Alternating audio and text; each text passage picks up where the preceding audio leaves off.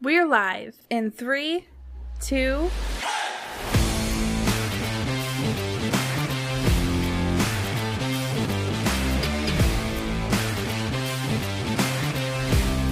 We are back, baby. Welcome into Leather Brains. Your host, as always, Slapdog. We have a lot to talk about today. We are bringing all of you dirty, nasty brainiacs some conversations about quarterbacks for fantasy football this upcoming season. We are going to be discussing the quarterbacks, and we have ranked them in tiers, in different tiers here. So, and then we brought some statistics, some analytics, and some good conversation to kind of back that up and give you guys some different thoughts for the quarterbacks. But that's not all. We got to talk about John Taylor. We got to talk about Alvin Kamara. We got to talk about all these running back issues that we are having and what that looks like for the fantasy football landscape. But I cannot do this alone. I can never do this alone. And today I'm joined by Yeti, who is here to help navigate this entire disaster for all these running backs as well as the quarterback situation that we're going to discuss here in a moment. Yeti, how are you doing today, my friend?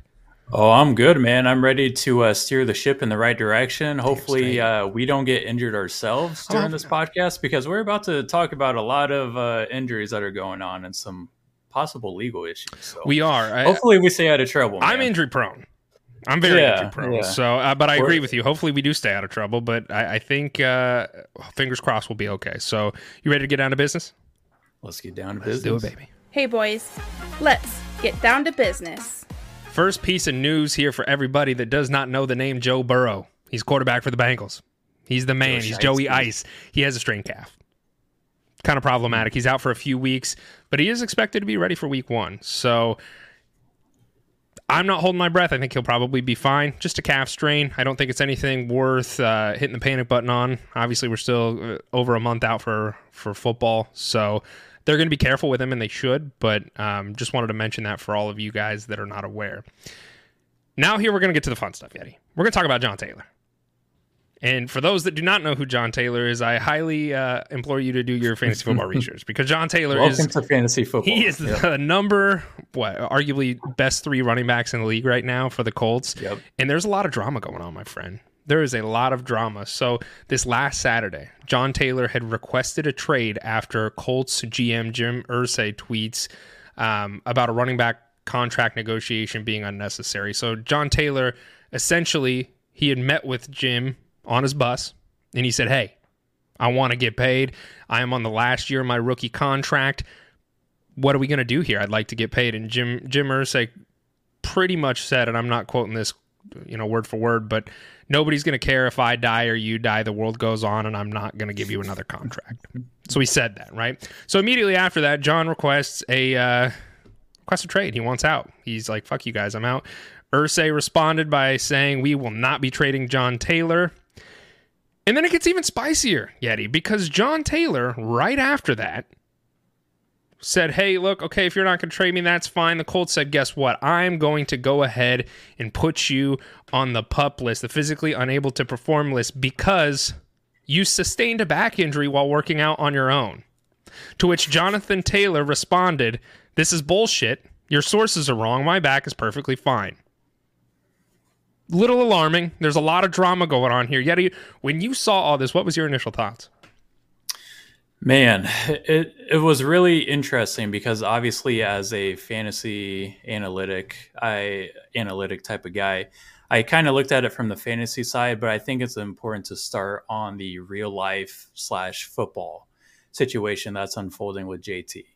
Obviously, we all know that running backs are kind of in a situation right now where they are having issues getting paid.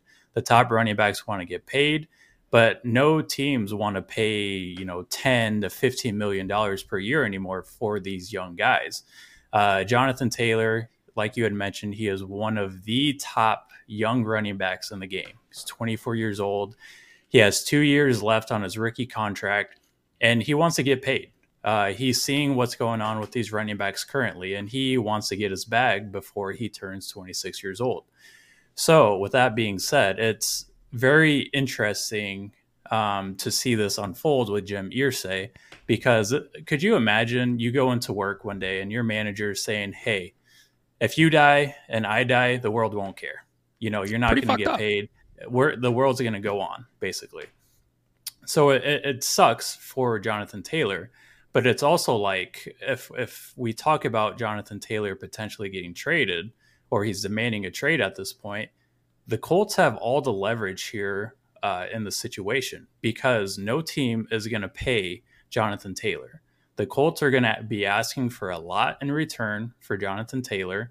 And I mean, look at what's going on right now. A lot of the older running backs are sitting in free agency, just kind of waiting because they didn't get paid or they had big contracts and got cut. Jonathan Taylor, if he sits out this year because he doesn't get traded, then he's just going to get franchise tagged. So do you think that the Colts will franchise tag him? Because if he sits out, right? He sits out. He's not going to play this year. He says, I'm done with the Colts. I'm not touching another football wearing a Colts uniform. I'm not playing. So at that point, he loses a bunch of money. Is that correct? He loses a bunch of money from the team for sitting out for no reason. So he's going to lose money there. They'll fine him. Okay. Yep. So he does that. And then he becomes a restricted free agent. Is that correct? That is correct. Okay. Yes. So he becomes a restricted free agent, and then you think the Colts will franchise tag him, and does he just sit there and not play for them again?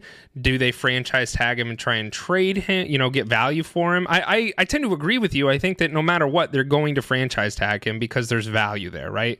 John Taylor is a top 3 running back in the NFL. They're going to want to squeeze as much juice that they can out of him. But if he refuses to play for them, how, in your opinion, how do they have leverage? So really the Colts will have Jonathan Taylor for the next 3 years if they decide not to trade him, because he has this year and next year under contract, so with the Colts.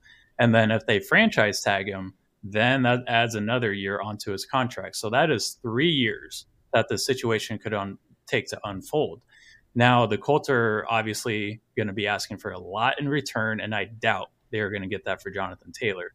So Jonathan Taylor faces 2 issues here. He sits out. Sorry, my cat's here. But Jonathan Taylor faces an issue here because he is a running back. If he sits out for a year, there's going to be a lot of concern because he's going to be 25 years old. He's been away from the game for a year, but he's also not getting paid. Yeah, so that begs the question, because that is a topic of conversation. If John Taylor, he says, you know what, I'm not playing for you, he's not getting paid. And for him to sit out multiple years and not get paid, we've talked ad nauseum now about the running back market and how they are being, I don't want to say undervalued, I don't want to say correctly valued, but there's a reevaluation shuffle that is happening with these running backs. A running back who hasn't played for 3 years, that's problematic. Like, his value in and of itself intrinsically is going to go down, is it not? Because a fresh 24-year-old John Taylor is going to look much different than a fresh 27-year-old John Taylor that's 3 years removed from the NFL. Correct. Exactly. And in 3 years, he is going to be 27 years old. And what team is going to be willing to pay a running back that's 27 years old? Now, I don't think it's realistic that Jonathan Taylor sits out for 3 years.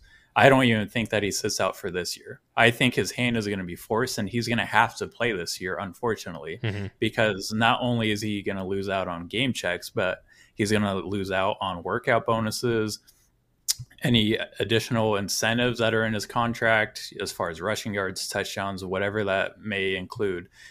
So he's only doing more damage to himself. And unfortunately, the Colts handcuffed him at this point. Yeah, it seems to be that way. I'm interested to see how this continues. We mentioned it. Zach Moss was somebody that we had kind of tweeted out and said, hey, you might want to go grab this guy. Well, here's the problem. He broke his arm in practice on Monday. So he's expected to miss 6 weeks. That's problematic. I expect John Taylor to play as well, but I am somebody who I'm trying to get value on that waiver wire. Zach Moss right now currently might still be the guy. Like, he just broke his arm, so I'm not super excited about it, but worth mentioning because we did talk about it. So, and then the other handcuff options, Trayvon Williams, who was kind of the handcuff to Joe Mixon for the Bengals. He suffered a mild ankle sprain in Tuesday's practice, according to Ian Rappaport. Williams is expected to be sidelined for a couple of weeks, which is not a great look for him. I don't know what you do. Joe Mixon's still the guy there. He's a 3-down back. He always has been. So we like handcuffs. We're going for handcuffs. But right now they're kind of down. I'm not saying drop Trayvon Williams because he's still a hold for me, and I think he'll probably be fine. We had a question here. Alan asked a question. He said, thoughts on the Colts trading for Clyde Edwards-Helaire? I think it's pretty gross. I think Clyde Edwards-Helaire is not a good running back. I think if they could get him really cheap, maybe they'd consider it. The Colts running back room right now is not looking very pretty. Like we just mentioned with Zach Moss breaking his arm and their RB1 currently refusing to play. I don't know if Clyde would be cheap, so I wouldn't hate that. I don't think it's. I think that the Chiefs are probably going to hold on to Clyde, personally. I mean, this is his contract year, and I think if they could get anything out of him, whether that's like a 4th or a 5th round pick, I think they would be inclined to do that, especially if they plan on playing Pacheco or McKinnon over Clyde. So Clyde is basically going to ride the bench. That's why I don't think they're going to get rid of him, is because I don't think anybody's going to pay true value for him. The Colts might. If Jonathan Taylor's playing the holdout game, sure. All right, let's go get another or running they back. Could sign Leonard Fournette or Kareem Hunt or any of these guys who are still sitting there. Yeah. Dalvin Cook's probably a little bit more expensive than those other two I named, but Zeke's still there too. So, I mean, there's good name running backs, and they probably aren't going to want to spend a 5th round pick on one when they can just pay him for a 1-year contract if they'd be willing to do so. So I just don't see Clyde's value being high enough for them to try and do anything. But who knows? I could be completely wrong there. Seattle. Yeti, I don't know what's going on in the water. It's Seattle. I don't know if you've been to Seattle, but something must be in the water because both Kenneth Dirty Walker, place, man. It has to be disgusting. Kenneth Walker and Zach Charbonnet, they are both sidelined with injuries. They're the 1 and 2 running back. Zach obviously being the rookie this season, and Ken Walker being a stud running back last season. Walker has a groin injury, and he will remain out for, quote, a while, head coach Pete Carroll says. Zach Charbonnet is dealing with a shoulder injury and is out indefinitely while he is getting it checked out. However, both are expected to be ready week 1. I don't know what's in that water. I don't know what they're giving those running backs in the running back room, but it ain't working. So I'm not really concerned with this. I don't know how you view it. I think they're both probably going to be fine. They're just going to be precautionary until the season starts, but that's how I'm looking at this. I agree. There's no reason to play these guys in training camp. I think the one person I'd be worried about here is Charbonnet. If he's already dealing with a shoulder injury going into training camp, he's going to be missing reps. And obviously, as a running back, you kind of need your shoulders to, avoid these tackles or break tackles. But it's interesting because Kenny Walker's ADP right now is he is a 15th running back off the board. So I want to ask you if Charbonnet, I know we've had a lot of discussions about this split backfield possibility in Seattle. If Charbonnet is to miss, let's say 4 to 5 weeks because of the shoulder injury, do you think Kenny Walker's value should shoot up even more? I don't know, because here's my concern with that. I love the thought process and I love the potential for him being able to rise, but at some point Zach's going to come back. And with where he was drafted at in this draft this year, I tend to believe he's going to be used in this offense. They're not going to draft somebody at his draft capital to have him sit on the bench and be a backup. So I think that when they're healthy, they're going to work in tandem with each other. And that is kind of why I'm avoiding him in redraft leagues. And I'm kind of hesitant to draft him. At 15, I don't think it's the end of the world. I think it really just depends on who else is around. When you're playing fantasy football, man, what you're looking for is you are looking for value, especially in redraft formats. You're looking at where can I get the best valued player at? So I don't know if I'm touching him. He's kind of scary. If news comes out and it's Zach's going to miss the first 6 weeks, yeah, I'm a little bit more excited to take Walker there, obviously, but at some point he's going to come back. At some point he will be healthy, and I see this running backfield working in tandem with the both of them. Yeah.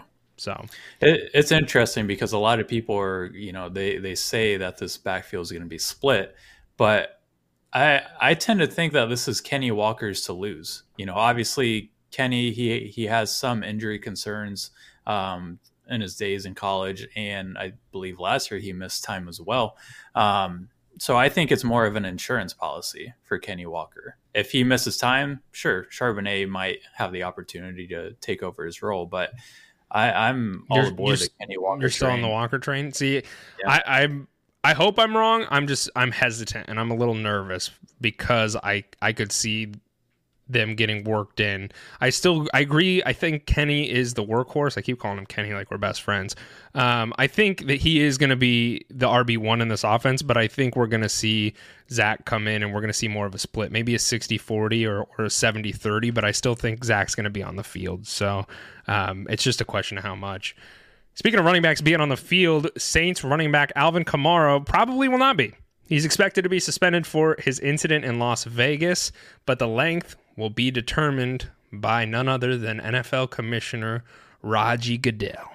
So it was kind of looking a little optimistic with Alvin Kamara and the news with him that he was cleared of all charges, but the league obviously still has their say and they can still give out their punishments. And it sounds like Alvin Kamara will have a suspension. It's just a matter of how long. Yeah, and I think that's kind of baked into his current ADP. He is going in the 9th round at this current moment, which is kind of crazy. That is crazy. If he were to miss like 2 to 4 weeks, I think I would love him. Oh, in the 9th round. Hell yeah. Give me Alvin Kamara with his PPR upside. Yeah, I agree with you. But currently, it definitely makes Jamal Williams, the running back previously for the Lions, makes him a little bit more enticing. I think, that gets me a little bit more excited. It's just really going to depend on how long Kamara's suspension is. And then Kendre Miller, I see a lot of murmurs about that as well. For those who don't know, he's a rookie running back that the Saints drafted in the 3rd round, I believe. Is he still injured? Because I know he got put on the PUP list. He's not. I haven't seen. He's fine. He's fine now, yeah. So he's a good, like for dynasty owners, yeah, absolutely. I'm stashing him. For redraft formats, I'm still a little hesitant. I think he's going to have to work his way into that role. Jamal Williams was absolutely electric last year. He was a touchdown machine. Within 5 yards. What's that? I said within 5 yards. Yeah, I mean, he was a touchdown machine for them. So I expect him to be kind of the main running back when Alvin Kamara is not around. So we'll TBD on that one. There's also some wide receiver injuries. We'll just kind of breeze over those very quickly here. So Broncos wide receiver Tim Patrick suffered a complete tear of his left Achilles. Sounds absolutely painful. On Monday's practice. It's a second straight year that Patrick has suffered a season-ending injury. I think Marvin Mims is pretty spicy, Yeti. I think that kind of escalates him into starting wide receiver territory. I think Tim Patrick, if you have him on a dynasty format, I would take absolutely anything I could get for him. If someone is offering you a 4th-round pick, I am taking that and running like I freaking won the lottery because I don't see Tim Patrick's career getting any better from here. So I think this is kind of the end of Tim Patrick, unfortunately. And T's and P's. T's and P's. We wish you the best, buddy. Other notable news here, and this is actually kind of potentially important. Rams wide receiver Cooper Kupp left Tuesday's practice with a hamstring injury. He had an MRI, and the team is being very cautious with him moving forward. I don't know if he pulled something. The news has not broke exactly to what has happened with Cooper Kupp other than his injury, but we don't have any updates at this moment. Pretty alarming. Something I would definitely, if you're in a redraft format, I'm probably looking at Justin Jefferson and Jamar Chase over Cooper Kupp at this current juncture. If you were leading towards the Cooper Kupp train, still a great wide receiver. He's still going to certainly be usable, but he's coming back from an injury, season-ending injury last season, and he's already tweaked something. So he is getting a little bit older. I don't think it's going to impact him too much, but the team's certainly being cautious with him, and I think you should too if you're looking at drafting him. Last thing here, Calvin Ridley has a toe injury, and he's limited at practice. I don't know, he probably stubbed his toe. I was going to say Urban Meyer probably kicked him, but that's not the case anymore. So that's it. That's all the news that we have, Yeti, or the news updates for everyone. I think we should bust and get down to some quarterback conversation and kind of go over some fantasy football and NFL preview for these quarterbacks. You ready to go? Let's go, my friend. All right. Lord have mercy, I'm about to bust. Let's start out with this, Yeti. We're obviously, like I just mentioned, we're going to be talking about quarterbacks, and we're going to talk about, we have them in a tiered list, but I want to talk about quarterbacks for fantasy football here for just a moment, because this last year was a really weird year for quarterbacks. It was a very weird year. The previous year, we were talking about quarterbacks, and we were talking about how you shouldn't draft a quarterback early, right? Because the spread between the quarterback 1 to the quarterback, I think it was 10, was only like 3 points a game, So why would you draft a quarterback in the 3rd round when you can draft a quarterback in the 7th round and you're going to get very similar production out of them? That was a conversation we were having last year. And now you look at it going into this year, and it's a completely different story. So the quarterback spread, I mean, Patrick Mahomes, he was quarterback 1. He was putting up 25 points per game on average. The quarterback 8 being Trevor Lawrence was putting up 17 points a game. So you're talking at almost an 8-point swing there, right? And that's still within the top 10. So it's almost a dynamic shift in some ways about these quarterbacks and where they're going. Now, and I don't have the answer. I don't know if you have the answer, but I just want to have an honest conversation and get people thinking about this. Was it because there was a drought last year of touchdowns? We saw it. We talked about it. The first couple weeks of fantasy football, I'm going to be honest with you, were absolutely boring. It was terrible because it was like that little meme of somebody poking a dead thing with a stick and they're like, do something, because nothing was happening. We didn't see these offenses really explode. There was a lot less touchdowns thrown and ran in by these quarterbacks, especially to start the season. Our defense is getting better. Are we starting to see offenses slow down? Like, what do you think here as far as some of the productional aspect from these quarterbacks? So obviously I don't have all the answers here. I wish I did, or else, I'd be getting first place in every fantasy league that I'm in. But in my opinion, I think the shift that we are starting to see in these fantasy quarterbacks has something to do with the changing of the guard. I know we talked about this last year with, a lot of elite quarterbacks that we've grown to love. Tom Brady, Peyton Manning, Russell Wilson, Aaron Rodgers, Ryan Fitzpatrick, Johnny Matt Manziel. Ryan, Johnny Manziel, Jimmy Garoppolo, Tim Tebow. Yep. Those guys are, they're getting older, and we're not used to we're not seeing them perform at the levels that we're used to seeing, and they're not putting up the fantasy stats anymore. But I also think it's a combination of that and these mobile quarterbacks. They're getting injured. Look at Kyler Murray. Obviously, last year when he was healthy, he was good. He was putting up almost 19 points per game, and then he missed some time. Lamar Jackson, similar situation. Tua, he was electric when he was on the field. I'm not going to say running quarterback there. I'm just going to say weak brain. Yeah, sad brain, scrambled brain. Yeah, scrambled brain is probably accurate. So I think it's interesting when we talk about fantasy redraft strategies now, because I used to be under the impression that I can get a quarterback in round 10 and I'll be fine. I can go get Kirk Cousins late. I can go get Aaron Rodgers late and I'll be okay. But it's almost like if you can solidify one of the top 4 quarterbacks early, like within the first 5 rounds, you're setting your team apart, because those guys are going to average 24, 25 points a game. Whereas Kirk Cousins, he might only give me 17-point game. And 7 points might make or break your fantasy games every week. Sure. Mind you, Kirk Cousins did finish as quarterback 7 last year, but that's great. That's still a starting quarterback in fantasy football.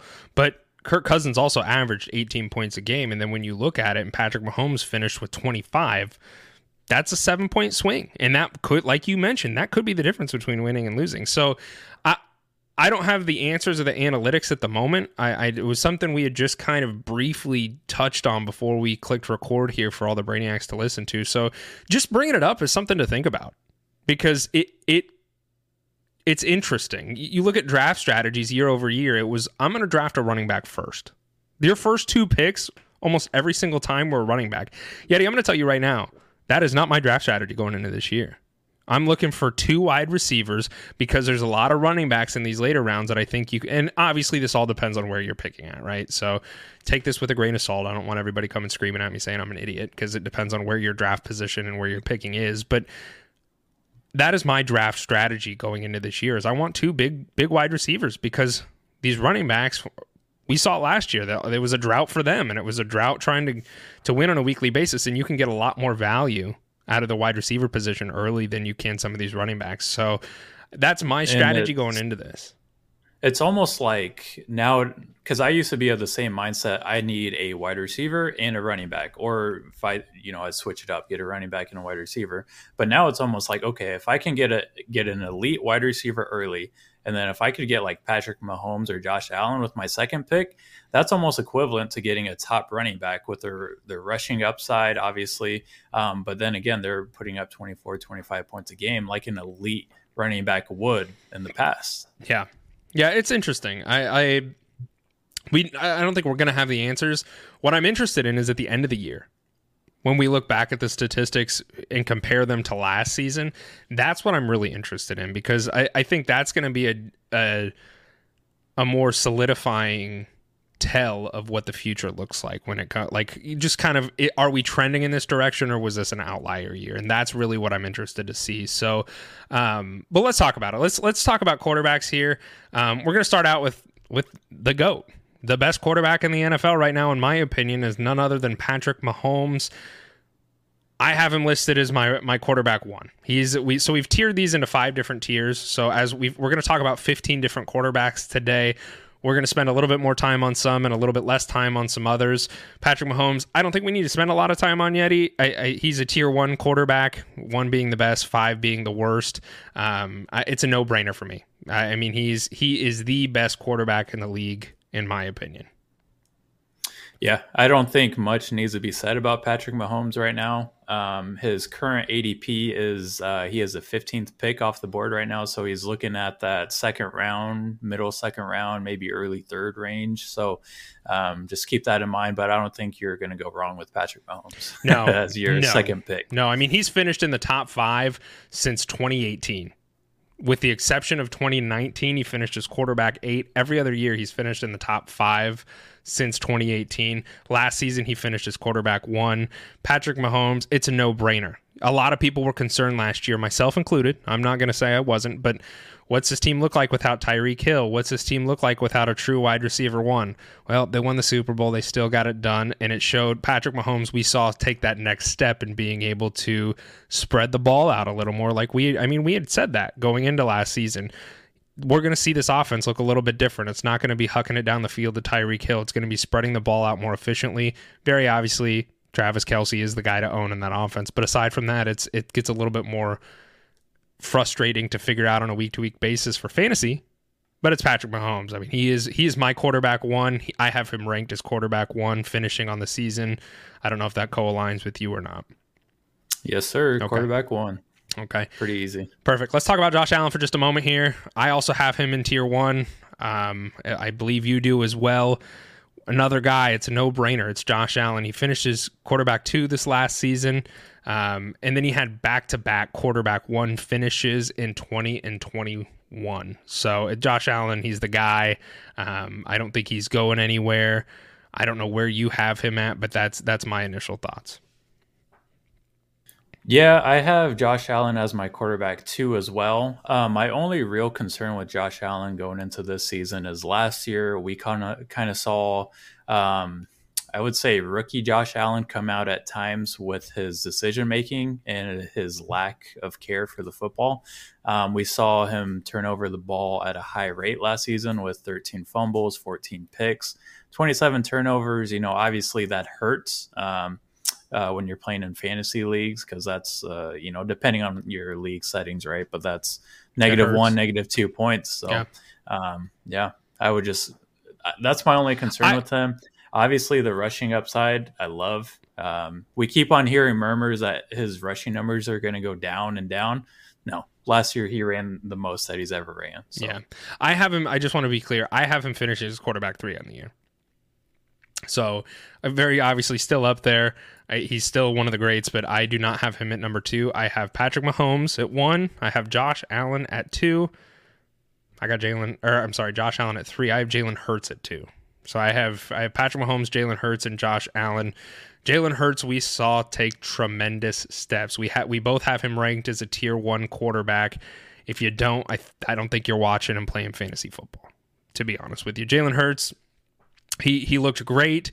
He took a lot of steps to progress. He was a good runner, but he became a much more effective passer, which is one of my things that I really wanted to see out of him this season. He's done it, right? I think that we're going to see that again. I think we're going to see him continue to improve upon his throwing game. I think Jalen Hurts is an elite quarterback, and the league did not ban the tush push for the touchdowns. So I think that we're still going to see quite a bit of Jalen Hurts sitting right behind Jason Kelce and getting pushed into the end zone. So I still expect his touchdown rate to be pretty damn high, and I have him finishing as quarterback 2 overall. Yep, I agree with you. And to note about the tush push or whatever, Jalen Hurts obviously led all quarterbacks with 45 red zone rushing attempts, which is insane. Justin Fields, who we'll talk about a little bit later, he finished second with 29 red zone rushes. So obviously Jalen Hurts' upside is tremendous if he's getting that many touches. It's important to note that Miles Sanders is no longer there as a running back either. Now, obviously, I'm not saying Jalen Hurts is going to be Miles Sanders. He's not going to replace Miles Sanders' load, right? But some of those touches might... some of those red zone touches might end up going a little more to Jalen Hurts, who had 11 rushing touchdowns last season in the red zone. I'm not saying he's going to get like 20, but I mean, 11 might be realistic again. I agree. Truthfully, I do. I think that and obviously touchdowns, you can never predict a touchdown, right? Like that's one of the statistics that we can hope for and cross our fingers, but you can never predict one of those. I think that's a realistic expectation because Jalen Hurts is not slowing down and he's still been efficient. So I have Jalen Hurts finishing at QB2. So the list right now for me goes Patrick Mahomes, Jalen Hurts, Josh Allen. And you have Patrick Mahomes, Josh Allen, Jalen Hurts? Yep. Okay, so we're pretty close. We're pretty close there. And I honestly think they're all kind of interchangeable because they're going to score about the same every week, in my opinion. Mm-hmm. And their ADPs are kind of showing me that too. Yeah. Mahomes is a 15th pick. Allen is an 18th pick, and Hurts is a 23rd pick. So they're all within 10 picks of each other, right? So I don't think you can go wrong with any of them. My question to you is, would you be willing to spend a top 3 pick on any of these 3 guys in redraft formats? Like, are you talking like a 3rd round pick on them? Yeah. Or like, Mahomes, he's going in the middle of the second. I have a tough time taking any quarterbacks in the second round.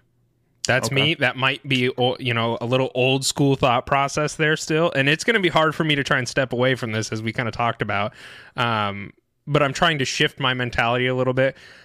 It's going to be really hard for me to take a quarterback in the second round. I'm just being honest with you. Now, in the 3rd round, I could consider it, depending upon where I fall at and what ADP is and everything like that. I still probably am not touching a quarterback in the second round. That's just me, because I think that there's still potentially some big name wide receivers or maybe even running backs that you can get that are still going to produce much higher than some other names. So I'm going to stay away from them if they're in the second round. If they're in the 3rd round, I think we could start to have some very real conversations in that way. How do you feel about Joe Burrow, Yeti? I have him listed as a 2nd tier quarterback, and I believe you have him at a 3rd. So why don't you give us your thoughts on old Joey Ice over there?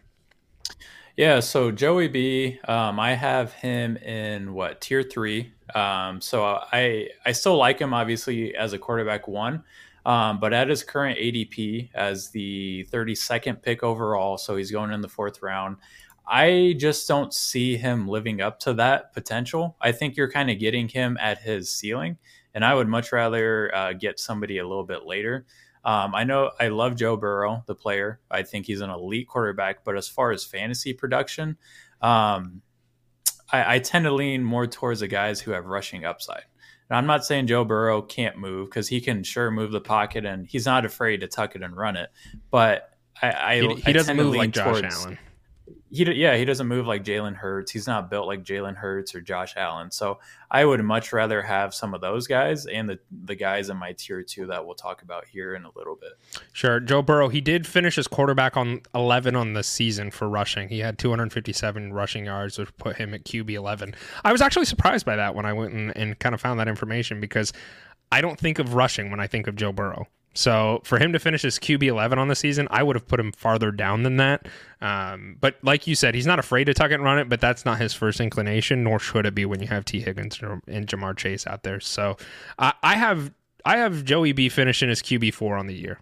I think if he's got 2 elite wide receivers, he is very poised in that pocket that gives him no time, and he gets the job done. And he's he's consistently finished as an elite quarterback. So I have him as QB4 finish on the year. Where do you have him at? Quarterback 7. Okay. In my opinion. Okay. Well, then I'm interested to see where you have Lamar Jackson, Yeti. Lamar Jackson, He got his deal done. He got his deal done for the Ravens. He's going to be around for a while. They've kind of bolstered that wide receiver room with OBJ and rookie Zay Flowers. You're in? Are you in on Lamar Jackson? I don't know if I'm going crazy or what, guys, but I am all over this Baltimore offense. I really am. I've talked about Baltimore's offense a couple different times in past episodes, and I tend to think that Lamar Jackson is going to return to MVP form this season. I didn't put him in tier 1 just because I think the top 3 guys are kind of solidified in their offenses. Obviously, we know what they look like. I just believe that Lamar Jackson's upside we have seen obviously with his MVP season, and I tend to think that he can return to that form. So I have him as my quarterback 4, obviously in the tier 2 category. I just think the addition of Todd Monken, the offensive coordinator, and a competent offensive coordinator is going to be huge for Lamar Jackson's success. And I also think that the weapons that they surrounded Lamar Jackson with are going to help him out tremendously. Zay Flowers he's the buzz of training camp. Every time I see news out of Baltimore, it's Zay Flowers is this. Odell looks like this. And it just sounds like these guys are Zay Flowers in particular is a yak machine. You get him the ball and he's going to do something in space. So I am super high on Lamar Jackson. I tend to think last year was kind of a soft holdout on his part. Like, oh, my knee hurts. I'll show you guys what Snoop Huntley can do and then pay me. So I don't really, knock on wood, I don't have as many concerns with Lamar as other people do, but, yeah, I have him finishing quarterback 4.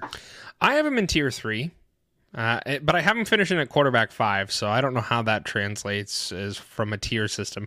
Here's my concern with Lamar Jackson. You kind of broke our tier system. I know I did a little bit because I tiered him out, and then I went and made my list for top 15 quarterback finishes in this list, and ranked them, and I was like, yeah, I think Lamar Jackson. I agree. I think this is going to be a much different offense. I think, which is good because the last 2 years, Lamar Jackson had not played for 27% of the games. So when you're missing your starting quarterback in over a fourth of your games in 2 years, that's a problem. I do have a little bit of concern there. I'm not going to lie to you. So Lamar Jackson, I don't know where his current ADP is, but I'm going to tell you right now, for me, he's one of those players I'm looking to avoid this year because I want him to prove it to me before I can trust him again. What have you done for me lately? We say that all the time around here. Lamar Jackson hasn't done anything for me lately, and it has been consistently lately, and that's a scare for me. So if he is able to stay healthy, I think this is a really, really good offense, and I think you're going to see a lot of production out of Lamar Jackson from a fantasy football standpoint. I just don't know if he can stay healthy, and that's really not a risk I'm willing to take because I would venture to say Lamar Jackson's probably going around the 5th round right now. I don't know if that's accurate or not, and I kind of have some scared feelings about him in the 5th. So Lamar's current ADP is the late 4th round. Yeah. Joe Burrow is going in the early 4th as the 4th quarterback, and Lamar is the 5th quarterback off the board right now. And while I agree, we do kind of live and die by the what have you done for me lately, I just think that this is probably the cheapest we will ever see Lamar Jackson in the next 3 years. If that offense is going to perform like I think it is, Lamar is going to be in this top 3, top 4 category next year when we talk about it. We'll see. What about Justin Fields? So Justin Fields last year kind of exploded onto the scene for his rushing upside, and he finished as quarterback 6. His throwing was terrible. He can't throw the ball worth or could not throw the ball worth of shit last season, but he really didn't have any wide receivers. They've done a lot to change this offense as far as personnel. They've obviously got DJ Moore there. Their defense is a lot more stout. David Montgomery's not around anymore. What do you think about Justin Fields? I have him as a tier 2 quarterback. I have him as a tier 2 quarterback as well. I think he will finish as quarterback 6 this year. And I do expect him to take strides with his passing. Now, obviously, last year we kind of got used to seeing him just tuck it and fucking run it like a like a running back, because that's all this offense could really do. It was Justin Fields to commit, and then Justin Fields is going to tuck it and run it. But I think obviously with the additions of DJ Moore, we know what Chicago is going to have to do. They're going to have to throw the ball. Yeah. And it's Justin Fields' upside obviously is tremendous with his legs. Last year he had 29 red zone rushes, which was second for quarterbacks, and he had 5 touchdowns in the red zone. So obviously the upside is there, and I am happy drafting Justin Fields where his current ADP is of 6th round. No, 5th round. Middle of 5th round. That's where I want to get that value for a quarterback, because I also have Justin Fields finishing as QB6 on the season. I think that we're going to see kind of and I don't want to call it the same, but I think we're going to kind of see a Jalen Hurts transformation where you get Justin Fields some help. We saw what happened when A.J. Brown came onto the scene with Jalen Hurts. He looked like a much more competent thrower. I think we're going to see that with Justin Fields as well. DJ Moore is a great wide receiver. He's been a great wide receiver since he's entered the league, and now Justin Fields has his true wide receiver 1. And we kind of saw something similar with Josh Allen when Stephon Diggs came onto the scene. So I'm hoping for that transition. And the rushing upside is just too juicy to pass up. Justin Fields, I got to finish at QB6, and where his value's at, that's somebody that I would love to take in the 5th round area, because I think the value's just tremendous. So Justin Herbert, quarterback for the Chargers, Yeti. I got him in a tier 2. You got him in a tier 2. What's up with Justin Herbert? Where do you have him finishing at on the season? Yeah, so a lot like Lamar Jackson, I tend to think that Justin Herbert is going to have a huge bounce back season. Obviously, Justin Herbert, we're used to seeing him in the top 10. Last year, he kind of fell out. And I don't know how much of that had to do with him being injured and a combination of the offensive coordinator, but they have a new offensive coordinator there in Los Angeles, Kellen Moore, who came over from Dallas, led an explosive offense with Dak Prescott leading the charge. And sorry if this is breaking news, but Justin Herbert's a much better quarterback than Dak Prescott. What? I know, man. That's going to set off somebody. Oh my God. But I do. Yeah, I'm very excited. That hurts to say, but I'm very excited to see what the Chargers offense can do. When everybody's healthy, they're going to have a young, explosive offensive coordinator there in Los Angeles, and I think Justin Herbert is going to return to top 5 status. So I have him finishing as quarterback 5 behind Lamar. I have Justin Herbert finish as quarterback 9, and which is still, I think, fine. It's a top 10 quarterback, so he's a starting quarterback. Don't get me wrong, but Justin Herbert, I'm a little scared of, and the reason being is not because of Justin Herbert, but because of who he has around him. Mike Williams and Keenan Allen struggled to stay healthy last year. Obviously, they drafted a rookie, Quentin Johnston, and I expect QJ to be used in this offense, but I still have a lot of concerns that Williams and Allen are going to stay healthy. I think that at least one of them is going to go down, if not maybe both of them again. And that leaves some question marks and on the wide receiver side of things. And as we know, Justin Herbert is not a rusher. Justin Herbert is very much your prototypical pocket passer. That's what he does really well. And if he doesn't have good receivers, he's not going to be able to move the ball efficiently. We saw that last year, right? So that's where my concern is. That's why I bumped him down a little bit. And there's just some other guys that I like a little bit more that I think their risk tolerance is, well, I say that and we're going to laugh here in a second, but their risk tolerance is a little bit less. So I have Justin Herbert finishing as quarterback 9 on the season. Which is fair. I don't hate that, but I think it's interesting that Justin Herbert, he finished as quarterback 11 last year, but he almost had 5,000 passing yards. The biggest issue with Justin Herbert last year was the touchdown regression. Mm-hmm. He had 25 passing touchdowns, which obviously hurts. Yeah. He kind of came down to earth from the previous season when he had 38 passing touchdowns. So that's quite a difference, you know. Mm-hmm. If we add half of that, he's looking at probably a top 5 finish last year. Yeah, and like I agree with you. I think a new offensive coordinator is going to severely change the outlook of this offense for the better. But I still hold some of that fear, and there's some other guys that I'm a little bit more interested in. And Justin Herbert, I like him. I think he's a top 10 quarterback for me, but I just have him bumped down a little bit. So I got him at 9, and you have him at what? Quarterback 5. Quarterback 5. Okay, so let's just go through our list real quick here. Let's go through our top 6. So I'll start us. I got Patrick Mahomes, then Jalen Hurts, Josh Allen, Joe Burrow, Lamar Jackson, and Justin Fields. And then Justin Herbert at 9. Yep. Patrick Mahomes at 1, Josh Allen 2, Hurts 3, Burrow. I'm sorry. I'm just reading down the list now. Lamar Jackson was 4. Justin Fields, I have him at 6. Justin Herbert at 5, and then Joe Burrow at 7. Okay. All right, let's talk about Trevor Lawrence. Sarah Jessica Parker herself, quarterback for the Jaguars. Trevor Lawrence, he took some steps in the right direction. I'm going to be honest with you. I think he needs a haircut. It drives me nuts, but I don't have any control over it. A lot of people, I mean, this was his second year, right? But for a lot of people are arguing, and I think it's fair to say that this was really his rookie year because we saw Urban Meyer come in and literally kick his kicker.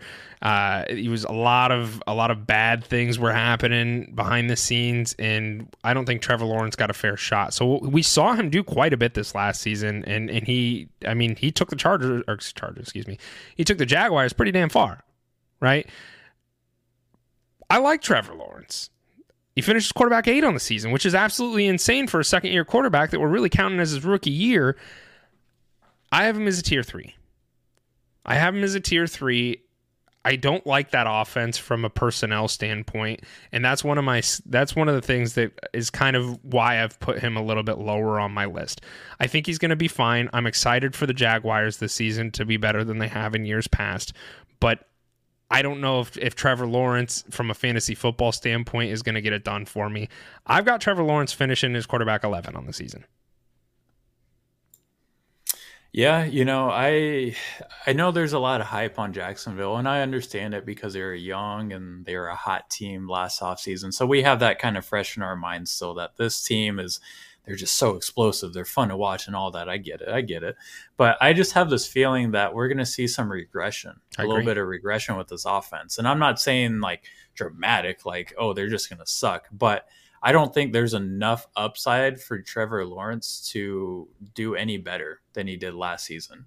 So he finished as quarterback 8 last season. I have him basically quarterback 8 again this upcoming season just because there's no rushing upside there. Yeah. You're going to hope that he has a 3-4 passing touchdown game to have any success in your redraft league. So he's not a sexy choice to me, but I get it. He's a comfortable guy to plug and play.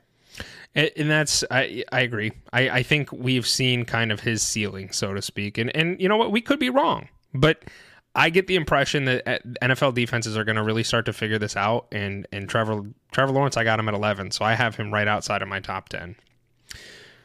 Yeah, and it's interesting. Before we switch, sorry. No, you're fine. His current ADP is the middle of the 6th round. Yeah, I don't hate that. But there's some other guys that are probably ADPs around there that I would rather have over Trevor Lawrence, and we'll talk about it here in a little bit. One of those people's not Dak Prescott. Dak Prescott, I think his days are now numbered in the league, if I'm being completely honest. I think within 2 years, we're probably going to see the Cowboys start to think about a quarterback change at some point. I have him as a tier 4. You have him as a tier 5. So why don't you tell all the Brainiacs a little bit about why you have Dak Prescott as your worst rating this upcoming season? Yeah, so I have Dak Prescott finishing outside the top 10 this year, which I don't know if that's going to alarm any bells here.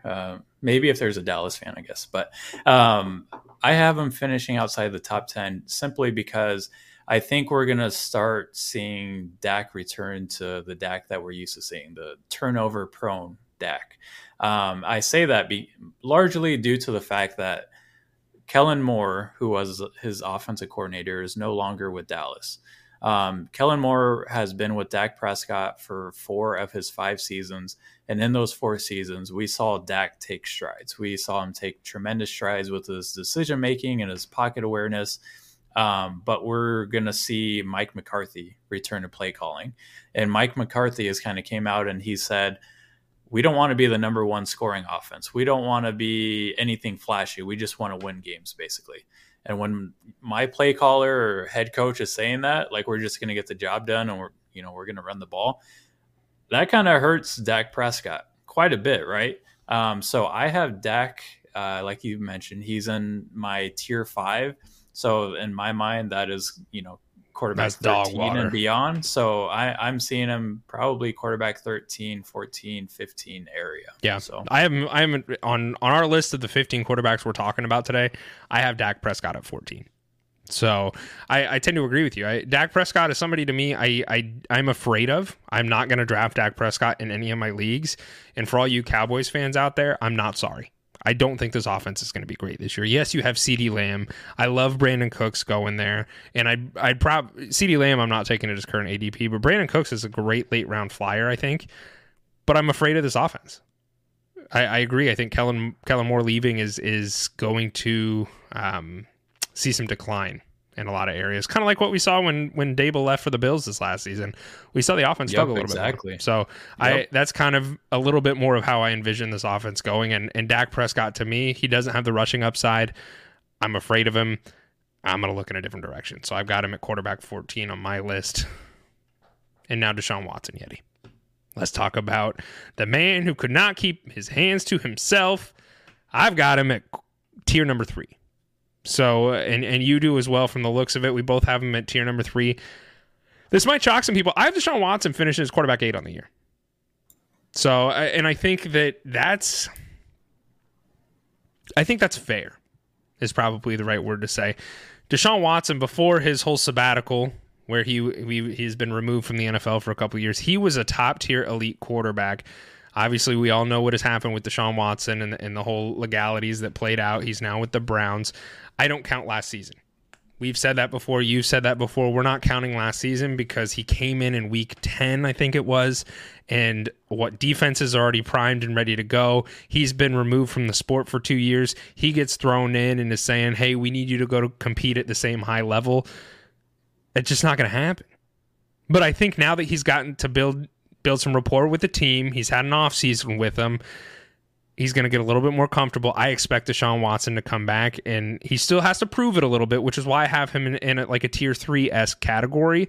But I think you could maybe even slide him to a tier 2, because if we can see any semblance of the former Deshaun Watson here, I'm pretty excited for him from a fantasy football standpoint, because he did have that rushing upside and he had a good arm and was making a lot of good reads. He did obviously have one of the best wide receivers in DeAndre Hopkins when he was playing, but it stands to reason, I think, that we're going to see some positive regression from where he was last year, in my opinion.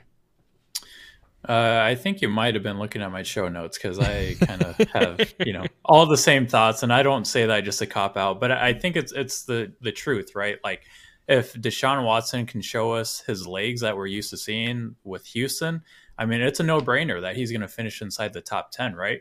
I think he has more upside than Trevor Lawrence if he returns a Deshaun Watson, the Deshaun Watson of old that we're used to seeing. He has more upside than Dak, obviously.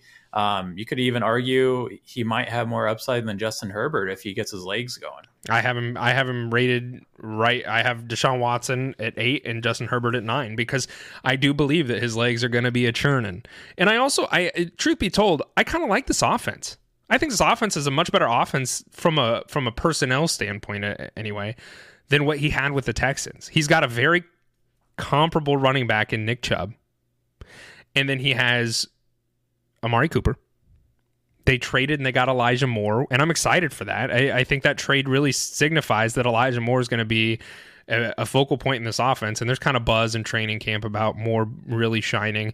Donovan Peoples-Jones is still there. I just think from a personnel standpoint, he has a lot more weapons to work with than he did when he was with the Texans. It was pretty much Hopkins, Will Fuller, and Deshaun Watson, and that was it. They never had a running back. They didn't really have a great tight end, and they have David Njoku there. So I really like this personnel. I expect them to take severe strides in the right direction. I think Browns fans, I would be pretty optimistic if I was a Browns fan right now, and I would be excited for what this future could hold with Deshaun Watson at the helm. So I got him at quarterback 8.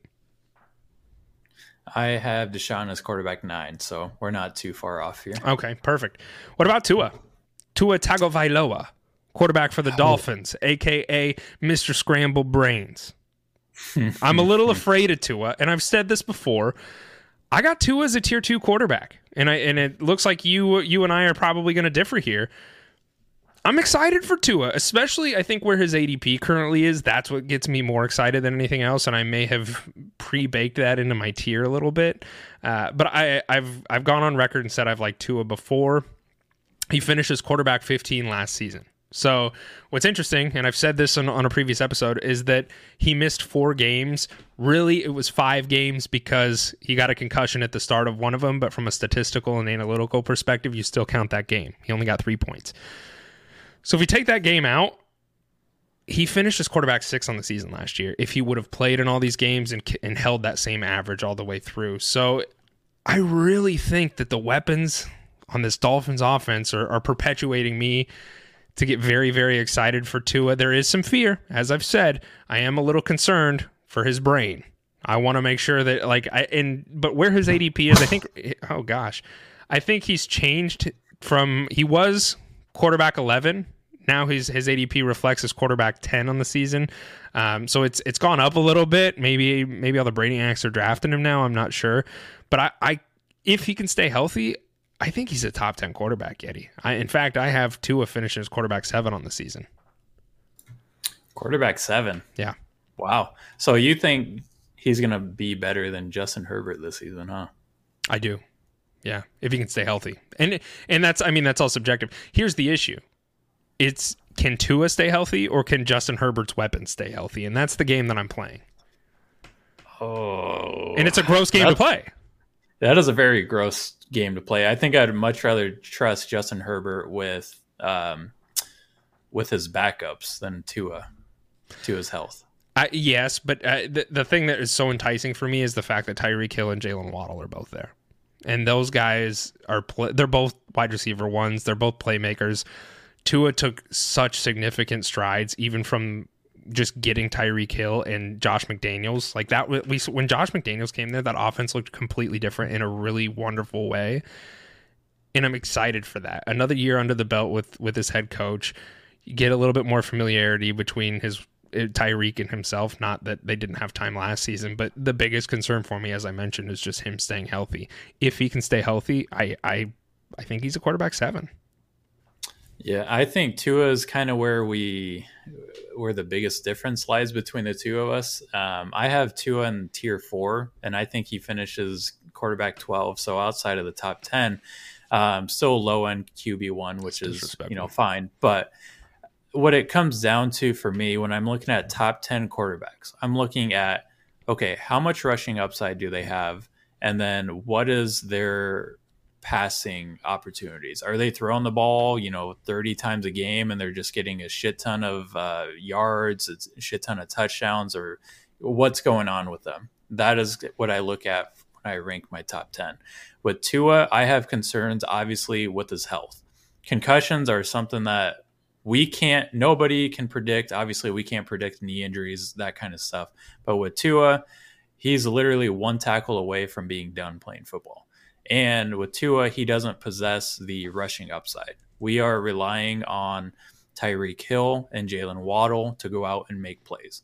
And now I'm not saying Tua can't make those 20-yard throws, but the truth of the matter is last year, Tua was just throwing the ball to these guys in space, and it was off to the races for those guys, which is fine. It was beautiful. It was beautiful to watch. It's a fun offense to watch. It's just hard for me to say, yeah, Tua is going to be a top 10 quarterback because of what Jalen Waddle and Tyreek can do. He's going at 93rd overall, which puts him early 9th round. I mean, or middle of 8th, I guess. You think that's would you take the dart throw on him there? No. No. If I haven't taken a top quarterback by that point, I'm going to hold off for one of the later guys we're talking about. Okay. I personally, I think that's great value for him, and I would be grabbing him there. But as we mentioned, you and I differ a little bit as far as where we have Tua ranked at. So I think we're probably going to be in agreement on this one, though, and that's Anthony Richardson. He is a rookie quarterback for the Colts. There's a lot of conversation. He's getting all the first team reps now, and preseason hype is in full blast. There's a lot of people who are very excited for him. His ADP is pretty juicy right now, Yeti. which is interesting to me. I mean, he's going at the 104, so right after Tua, he's going right around that 10th round, which is not horrible for a rookie quarterback, but I'm not drinking the Kool-Aid, my friend. I am not drinking the Kool-Aid. I have Anthony Richardson listed as a tier 5 quarterback this upcoming season. So for everybody who's riding the high that is Anthony Richardson, I just want to bring this point up to you real quick. Statistically, we do not see rookie quarterbacks finish in the top 10. We don't. In fact, in the last 23 years, only 6 rookies have cracked a top 10 finish. Here's another one. Among 35 rookie quarterbacks who started at least 12 NFL games, 25 of them have averaged fewer than 14 points. I have Anthony Richardson in this list of 15 quarterbacks. I have him listed as quarterback 15 on the season. I love Anthony Richardson for what he could be. I really do. He's a freak. He's an athletic giant. He's faster than Christian McCaffrey. He's got bigger hands than DeAndre Hopkins. I mean, we could sit here and point and choose at varying statistics as to why you should buy him. But the bottom line is he is a rookie quarterback, and that scares me. So I'm not drinking the Kool-Aid, and I'm not taking the risk on him when there's other people that are a much safer grab than trying to take a quarterback at his current ADP. So that's where I'm at with him, and I have him at 15 out of 15 on this quarterback list this upcoming season.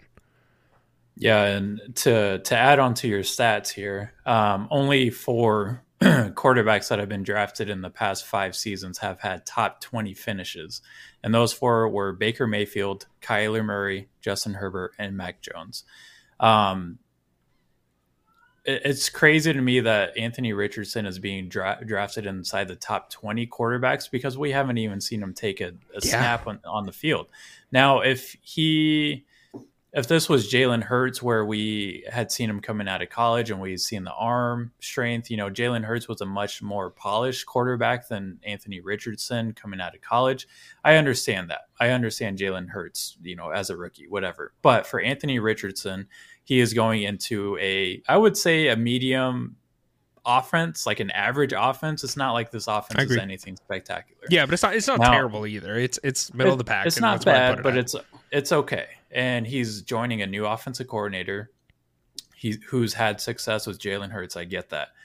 But what can Anthony Richardson do as a passer? Because defenses are already game planning. Okay, we're going to take away anything within the box, basically. Anything within the line of scrimmage, we're going to key in on Anthony Richardson taking off. Like, I don't know, as quarterback 15 right now, that's his current ADP. What are we doing? I think we're just kind of reaching for straws at this point. Like, oh, maybe he'll be Justin Fields. And I get that he has like a Cam Newton-like ceiling, but not this year. No, not this year. And I hope he proves us wrong. No, I do. I think it's a shiny new toy. I think that's the syndrome that we find a lot of people in is, oh my gosh, he's an athletic freak. The rushing upside is insane. And they're not wrong. But the issue is can he throw the ball, or is he just going to be a running back in the backfield? And that's where you're going to find yourself in some really sticky situations, because you kind of need that dual threat-esque that Jalen Hurts is. Jalen Hurts can run all over you. Same thing with Patrick Mahomes, but guess what? They can also sling the ball down the field, and they have that dual threat element that makes them so lethal.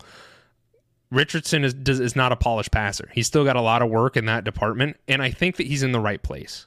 He has Jalen Hurts' old offensive coordinator as his head coach. I think he is in a good home, and in fact, I think this is probably the best home for him because he's got the right coaching around him, I think, to help him learn the game and take the steps in the right direction. But for him as a rookie, I'm just not doing it. I'm not doing it. There are a slew of other quarterbacks I'm taking before I take that risk on Anthony Richardson, especially as my quarterback one. So I got him listed at 15 out of 15 on my list. Same. Okay. Same here, man. This next person, dirty old Kirk O'Chains, quarterback for the Vikings. Yeti, I want to show you something. Because I got yelled at. We got yelled at. As a fantasy football on our Twitter account, got yelled at. So we got yelled at for posting this graphic on Twitter, and I think it's kind of comical, and I want to poke fun at all the brainiacs here for a second. You look at this picture, and it is really interesting, right? Because it shows in this picture, Kirk Cousins is better in almost every single statistic than Josh Allen, right? And I want to bring this up because there's a lot of arguments that I saw, and I thought it was hilarious. And so I didn't really say anything back on the Twitter account, but I was looking at it and I was like, yeah, no shit. People are saying you're accounting for Josh Allen since he's a rookie. Great point. You're accounting for the fact that he hasn't, they're like, pull up Josh Allen's rushing stats. Wonderful point. First off, I didn't make the graphic. I want to state that. But more importantly, I wanted to let you know that if you are taking Kirk Cousins over Josh Allen as a quarterback, you very obviously are not paying attention to fantasy football. I think this is just a good graphic to kind of show, if anything, Kirk Cousins is not as bad as what a lot of people take him to be. And I just wanted to point that out. I'm a Kirk Cousins fan. I like Kirk Cousins. I'm not a Vikings fan, but I do like Kirk Cousins. And in fact, I have him finishing as quarterback 10 on the season. Kirk Cousins does not offer rushing upside, but he was really good last year in somewhat of a lackluster offense for a portion of the year. Dalvin Cook didn't look the same. Adam Thielen was older than dust. So it was really Justin Jefferson and Kirk Cousins until they got TJ Hawkinson, and then we saw Hawkinson get involved. They got rid of Adam Thielen. Jordan Addison's there now. Dalvin Cook's gone. I expect this offense to be pretty damn good. And I have Kirk Cousins finishing as quarterback 10. He's a great thrower. He's a great pocket passer. He makes a lot of great reads, aside from when he threw it to TJ Hawkinson and it wasn't a first down and the game was over. We could argue that. But I think Kirk Cousins is overall a very serviceable quarterback. I don't think he's incredibly flashy, but I am very excited for this offense with the addition of Jordan Addison. So give me Kirk Cousins at quarterback 10. Yeah, and I very much like Kirk Cousins too. I mean, how can you not like the guy after the quarterback Netflix show? I think that documented how good of a guy Kirk Cousins is. Like, he just wants to play ball and then go hang out with his kids and go relax and do brain treatments or his brain. Yeah, the brain treatments. The thing that really spoke volumes to me, and I was just like, fuck you. If you don't like Kirk Cousins, you are a piece of shit. He sits there and he reads his fan mail and responds to it because he's just like, yeah, like if you took the time to write me something, he's like, I'm just a normal dude. And that's like, that's what he is. He doesn't think he's anything spectacular. And I'm just like, God, what a cool guy. Like, I just want to be friends with Kirk Cousins because he seems like a very wholesome individual. And I know that has nothing to do with fantasy football, but I just wanted to throw that in there because I love Kirk Cousins. He's a normal guy that is a face of a franchise, which is crazy. Yeah. But for fantasy purposes, Kirk Cousins is one of those guys that, like you mentioned, he's just your traditional pocket passer, and the only upside that he has is his pass attempts. Minnesota last year with the new offensive coordinator, they threw the ball the fourth most in the NFL last season, which is great. That's great for fantasy production, but there's no upside with his rushing there, obviously. Well, he did run I think one touchdown, and it was against the Cardinals. Yeah, that was cute. That was cute, right?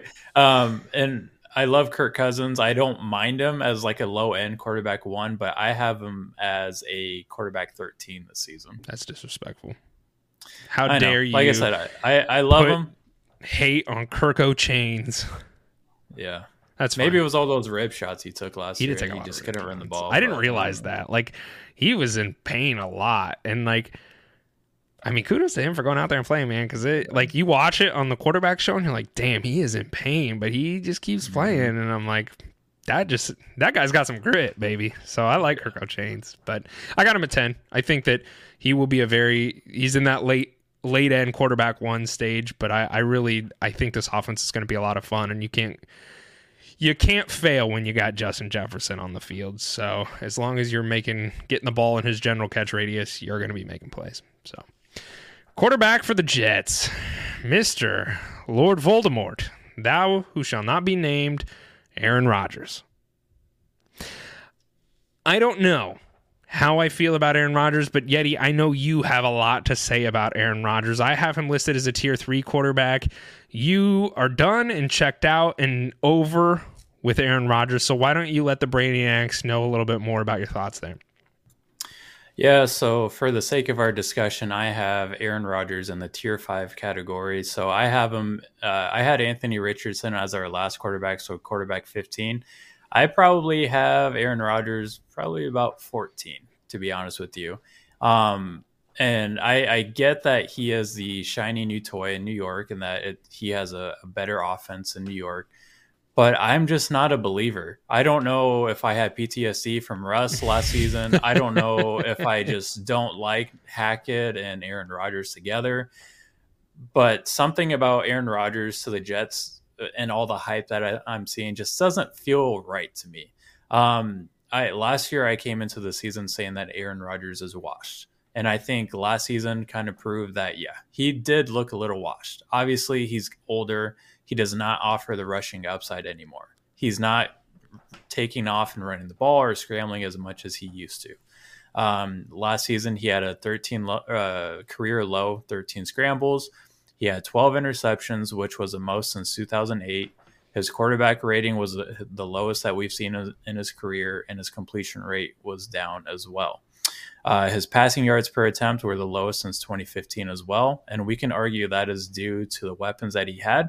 Well, it's funny because every Green Bay wide receiver seemed to have went to New York. It's just like Wilson. It's like in that SpongeBob episode when they're just like, we'll take the city and we'll push it over here. That's pretty much exactly what happened with the Green Bay offense.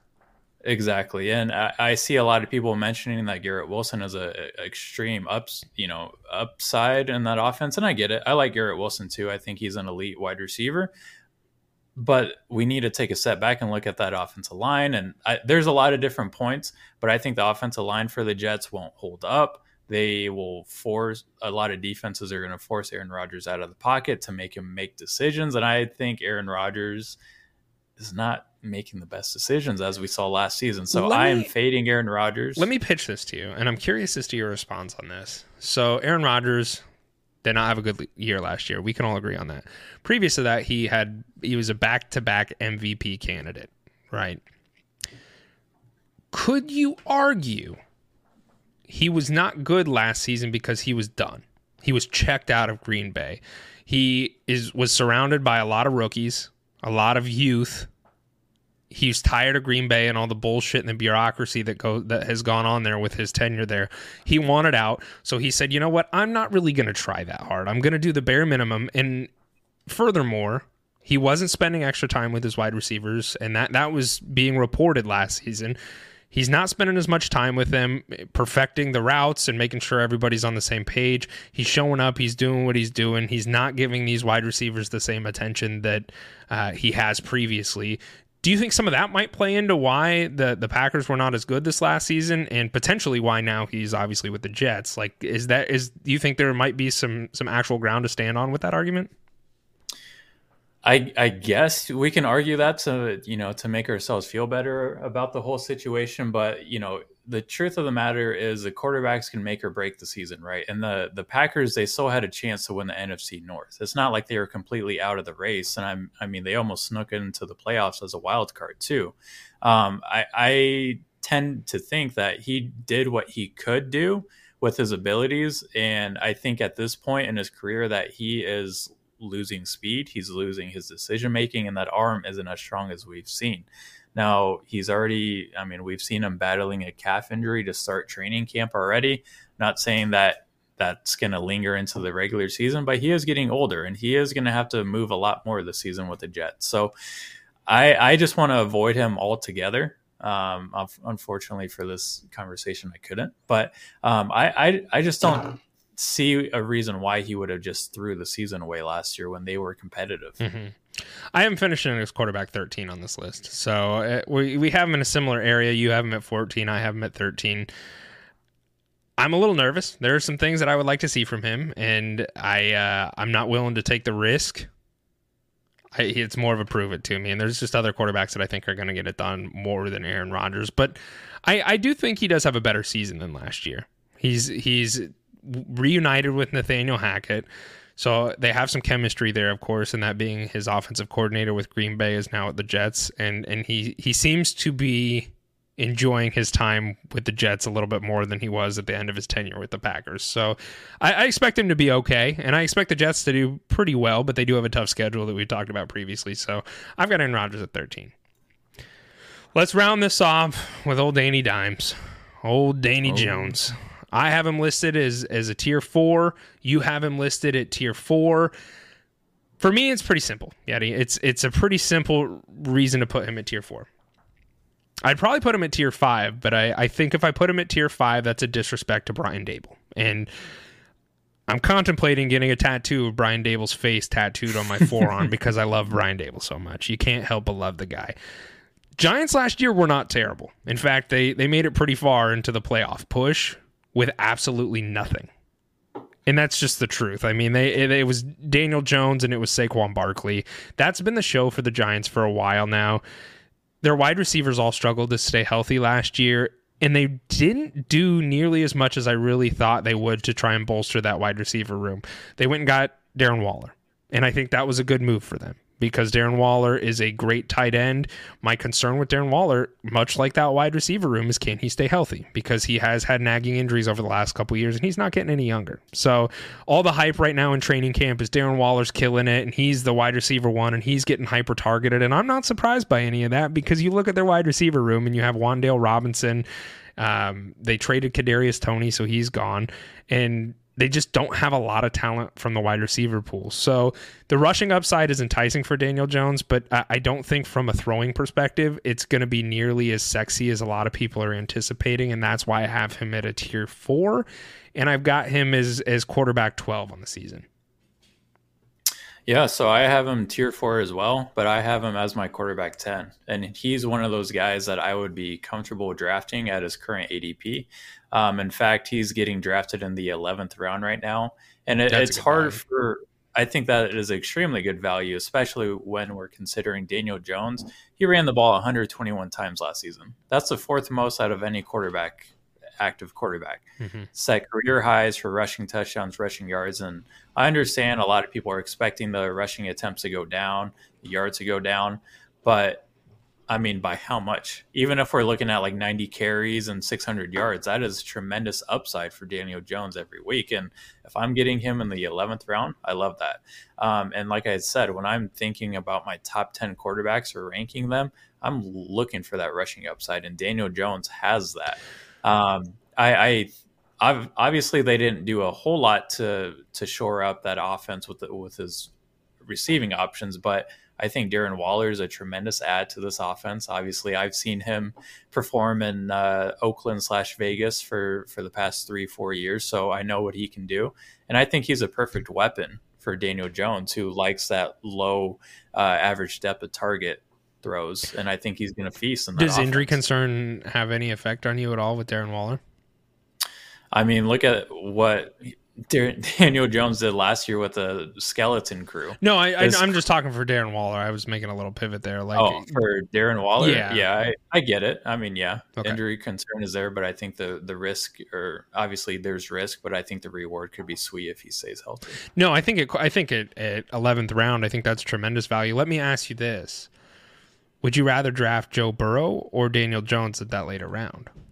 Daniel Jones. Okay. And I agree. So it sounds like we're still trying to, at the very beginning of this entire conversation, we're trying to sit here and say maybe it is worth taking a quarterback a little bit earlier from a statistical point of view. And we're not saying that was concrete. We were just having a little sidebar conversation because we don't have enough statistics in front of us at the moment. But we're still falling back on our old ways in some aspects where it's like, yeah, I want the value. And that's to sum this all up, that's what fantasy football is you're trying to find value in every single round. So don't sit there. I don't do this. I don't know if you do this, but I don't sit there and pick for, he's got a bye week this week, so I need to draft this person.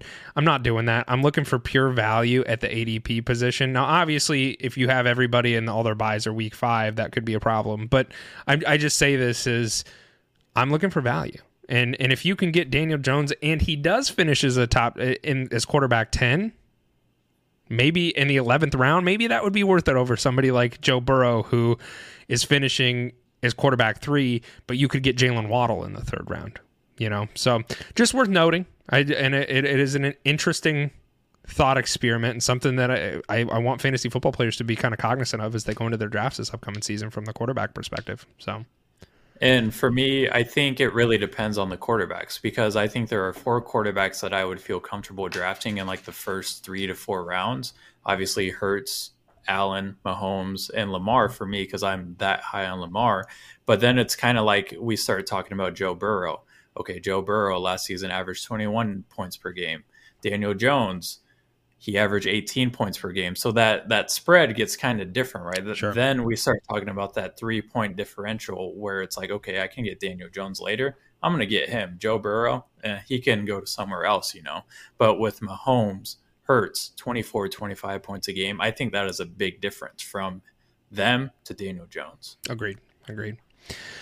All right, before we get out of here, just want to let everybody know, if you have not, go check out leatherbrains.com. That is with a Z, of course. Scotty wrote a tremendous article about Jahan Dotson over there. It is full of statistical information. There's a great argument there as to why Jahan Dotson could end up being the breakout candidate as wide receiver 1 in that offense. And we put out a poll a couple weeks ago asking people in a dynasty startup format, who would you rather have, Scary Terry or Jahan Dotson? And it was almost exactly, we had like over 200 votes, and it was almost a 50-50 split. And I was kind of taken aback by that. Go read the article. I think it's tremendous, and it will provide you a little bit more insight than me just speaking here and sitting here. But go leatherbrains.com, check it out. Great, well-written article by Scotty, and I would love everybody to read it. That's it. That's all the time I got, Yeti. Is there anything else that you would like to say before we get the hell out of here? Let's get out of here, man. God dang, baby. All right, we are out. If you enjoyed this episode, make sure you tune into our new releases every week on your favorite podcast app. Follow us on Twitter, Instagram, and Facebook, and check out leatherbrains.com for all of your fantasy football needs. And remember, Brainiacs, a championship should be more than a fantasy.